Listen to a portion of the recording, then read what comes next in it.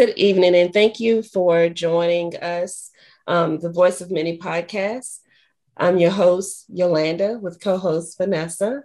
For those of you that are watching and or listening, we have brought forth history in this segment that we're doing today.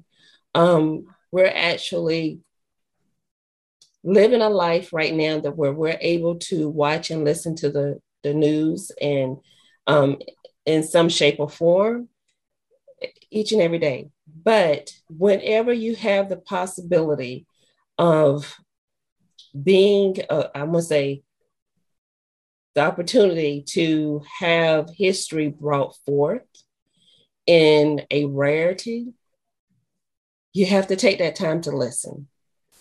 And that is what we're asking for those of you that are watching to please stay tuned.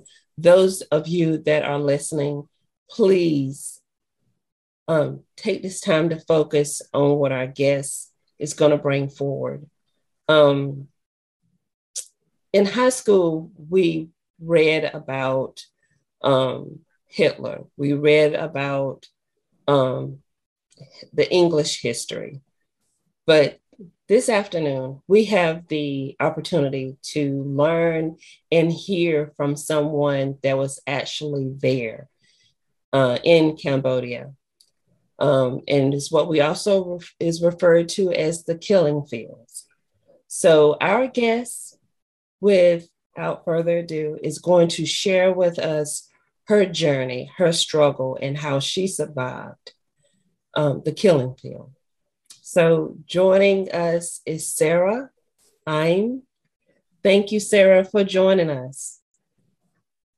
Thank you, Yolanda and Vanessa, for having me. You are awesome. Thank you so very much. We really, truly feel that it's an honor to have you with us. And if you will, let's start with you just telling a little bit about your life growing up in Cambodia. Sure, I will be happy to. I grew up in a small village in Cambodia. And Cambodia is a tropical country. The climate is similar to Florida. And my hometown is surrounded by nature. I love it. Our house, we have so many fruit trees, exotic fruit, and all the vegetable plants and river. We live close to the river. So I am a firstborn child. As you can imagine, the firstborn in the family. I feel so loved and secure. So, but a few years later, my little brother came along. So I'm not the only person anymore. I enjoy my childhood very much. Okay. My family are very kind and they express their love for me.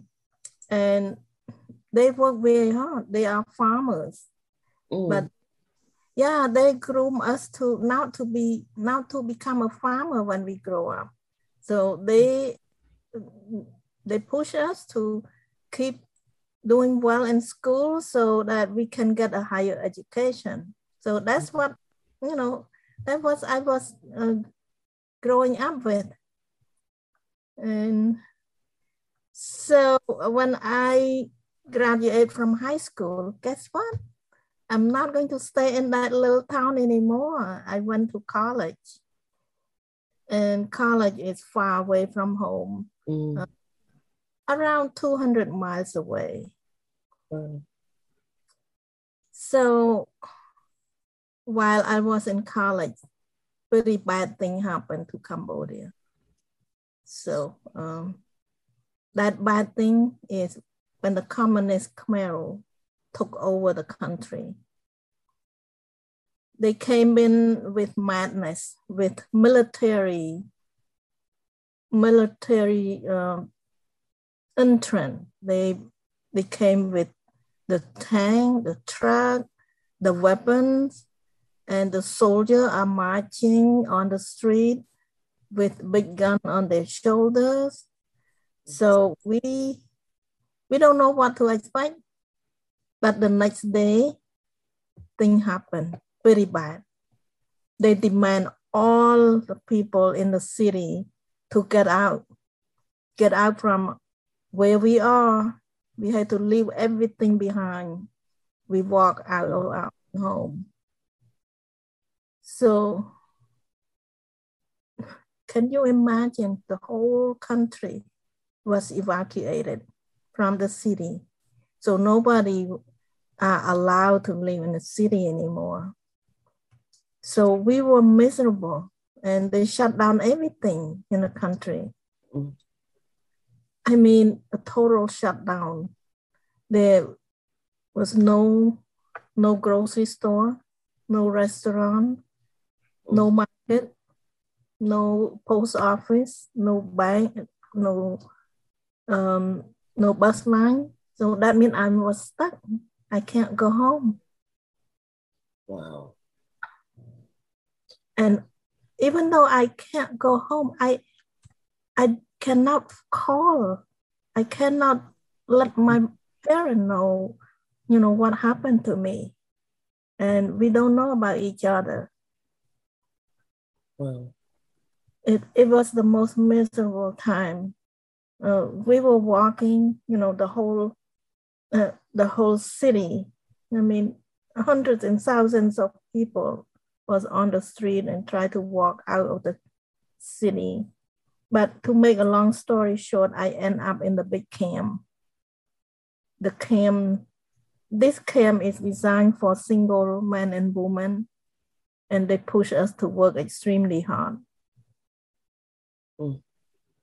I mean, 16 hours a day, and we have very little time to sleep and no time to rest. They work us 7 days a week.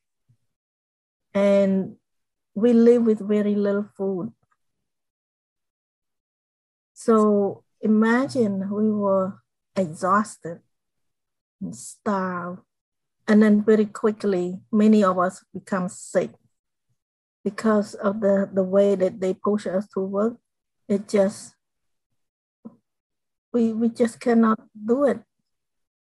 We got very sick. I contracted several diseases, and a few of them is really deadly. So I have a disease like malaria, typhoid, high fever, and there's nothing to help us to get better. Wow.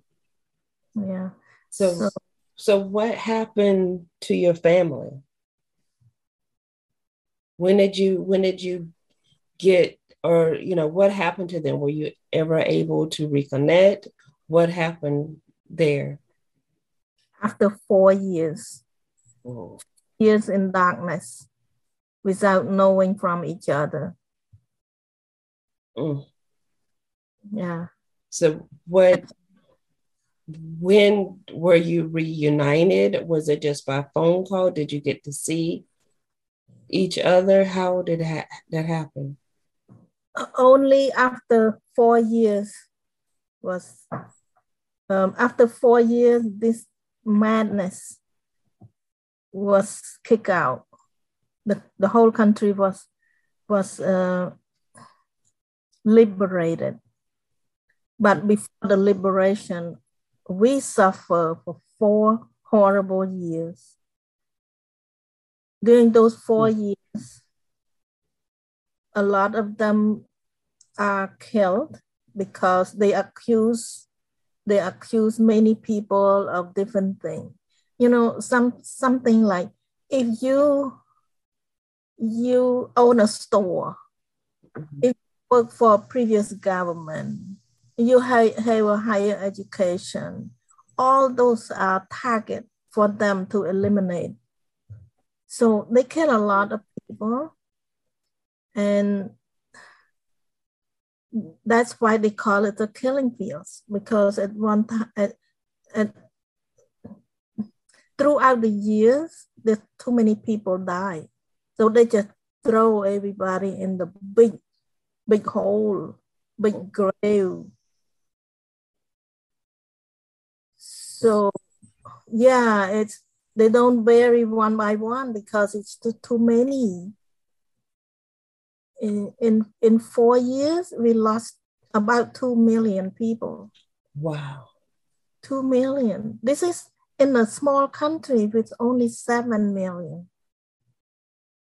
Wow. It's a tragedy. I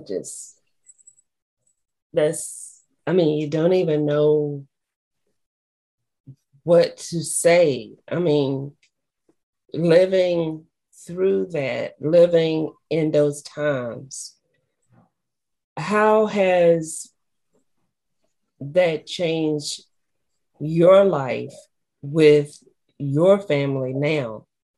I mean, how how do you strengthen, how do you keep the history not so much suppressed so you can live, but how do you keep going on? How do you keep pushing through? For me, my goal during that hard time, my goal was just to survive. A lot of people giving up or they cannot make it because the sickness is just too much and there's nothing to help them. So they die from sickness. And I almost died many times, but I was keep hoping that soon, someday soon, I keep hoping one day at a time, the next day, the next day. So finally, after 4 years, I make it out. I had to escape. I escaped out of the captivity. So that was life-threatening, but I had to do it. Otherwise, I would not find freedom again. Yeah. But to answer your question, how did I push myself through after going through all this tragedy? You know, I was so grateful that I survived. I appreciate what I have. That is life, my life. And another thing that I'm grateful for is my love for my family. My love for them kept me alive. I didn't want to give up. I just want to keep on, keep moving on. So finally, I was able to escape, and I was able to go back to my hometown and search for them. And finally, I found them, and they thought that I was dead because the country was liberated 4 months before I escaped. 4 months, and I was in the darkness. If I did not escape, I was probably still in the jungle. Wow. But but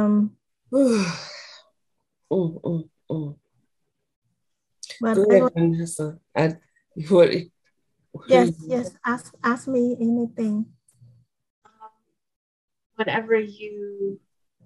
did you come up with your plan to escape, and where were you able to go to afterwards that you knew it was a safe haven and not someone who was going to take you back to the camp? Well, I have no idea. I have no idea. It's I get 3 close friends to ask them to see if they are willing to escape with me. And all the 3 of them say yes. So that was my support system, because I was very frail. I was just skin and bone, and I don't have enough strength to go out by myself. So I asked for help and they are willing to go with me. And it's a good thing because if they didn't come out with me, they're probably still in the jungle. But we had to take a risk. Sometimes if you don't see a way out and you know what you want, in my case, I want freedom. I want my family. So at one point, I had to do something. If not, I will probably die without reaching my purpose. Wow. It's just amazing. Yeah. Just amazing. So what, if you will, what led you to write your book? Well, after many years of being quiet, trying to heal, I was trying to heal myself, now to remember all the bad things that happened. So finally, after 30 years of being quiet, some close friend asked me to speak to the group. That's before my book come out. And just to share my story, my English was still broken, but I'm telling my story anyway. And during my storytelling time, I touch a lot of life. There's one lady, she cried, and I found out later that she lost one of her child through a suicide. So from that one incident, I realized that maybe my story can help people that are so desperate, that are so hopeless to take their own life. So that's my naive thought. I said, I just want to share my story. Maybe it help encourage them. And tell everyone the name of your book as well. The name of my book is called How I Survived the Killing Fields. So this is my book. So can you see? Yes. Yeah, How I Survived the Killing Fields. And I have to say, from what you have shared with us, it reflects on the importance of survival, love, and family, because you endured so much. Your family endured so much, but all of you survived. You did not give up.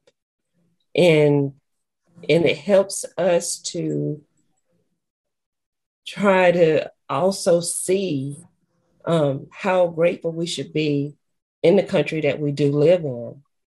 We may not have everything we want, but we have what we need, and that's life, freedom, and family.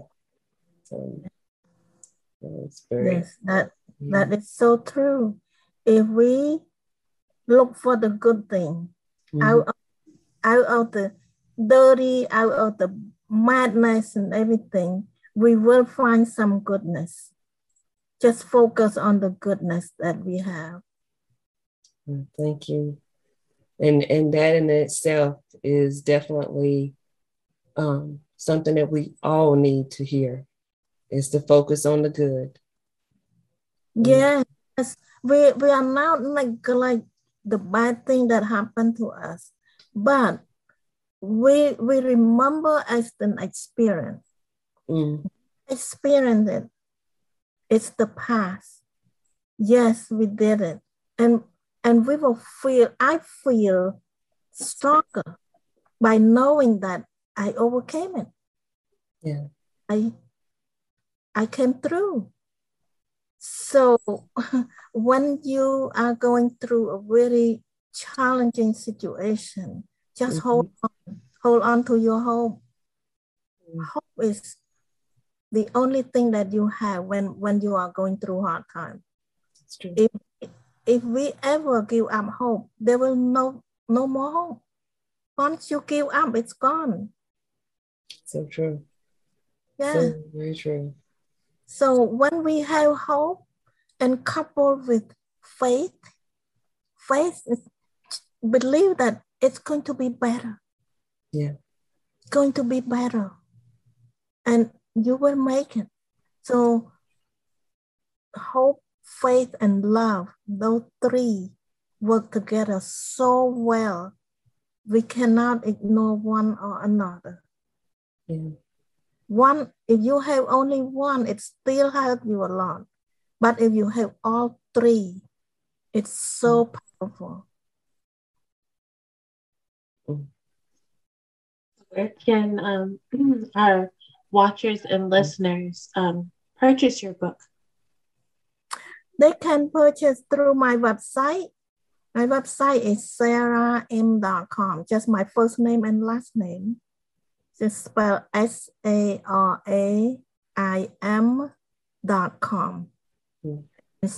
/book. You just go to the book section and you will find it.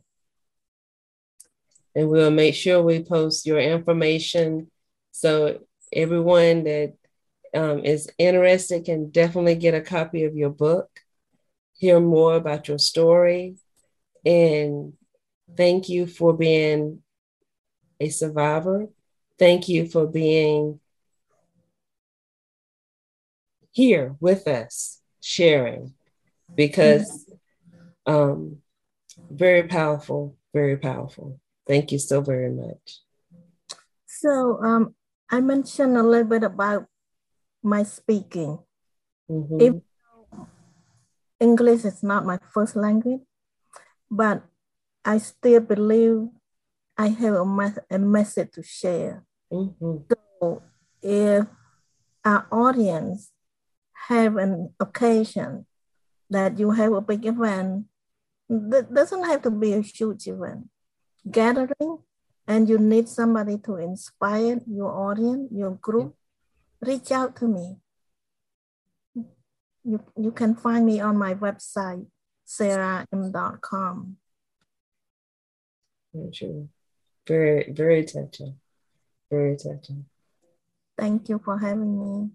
Oh, you're so welcome. Thank you for agreeing to be with us. Thank you so much, Sara.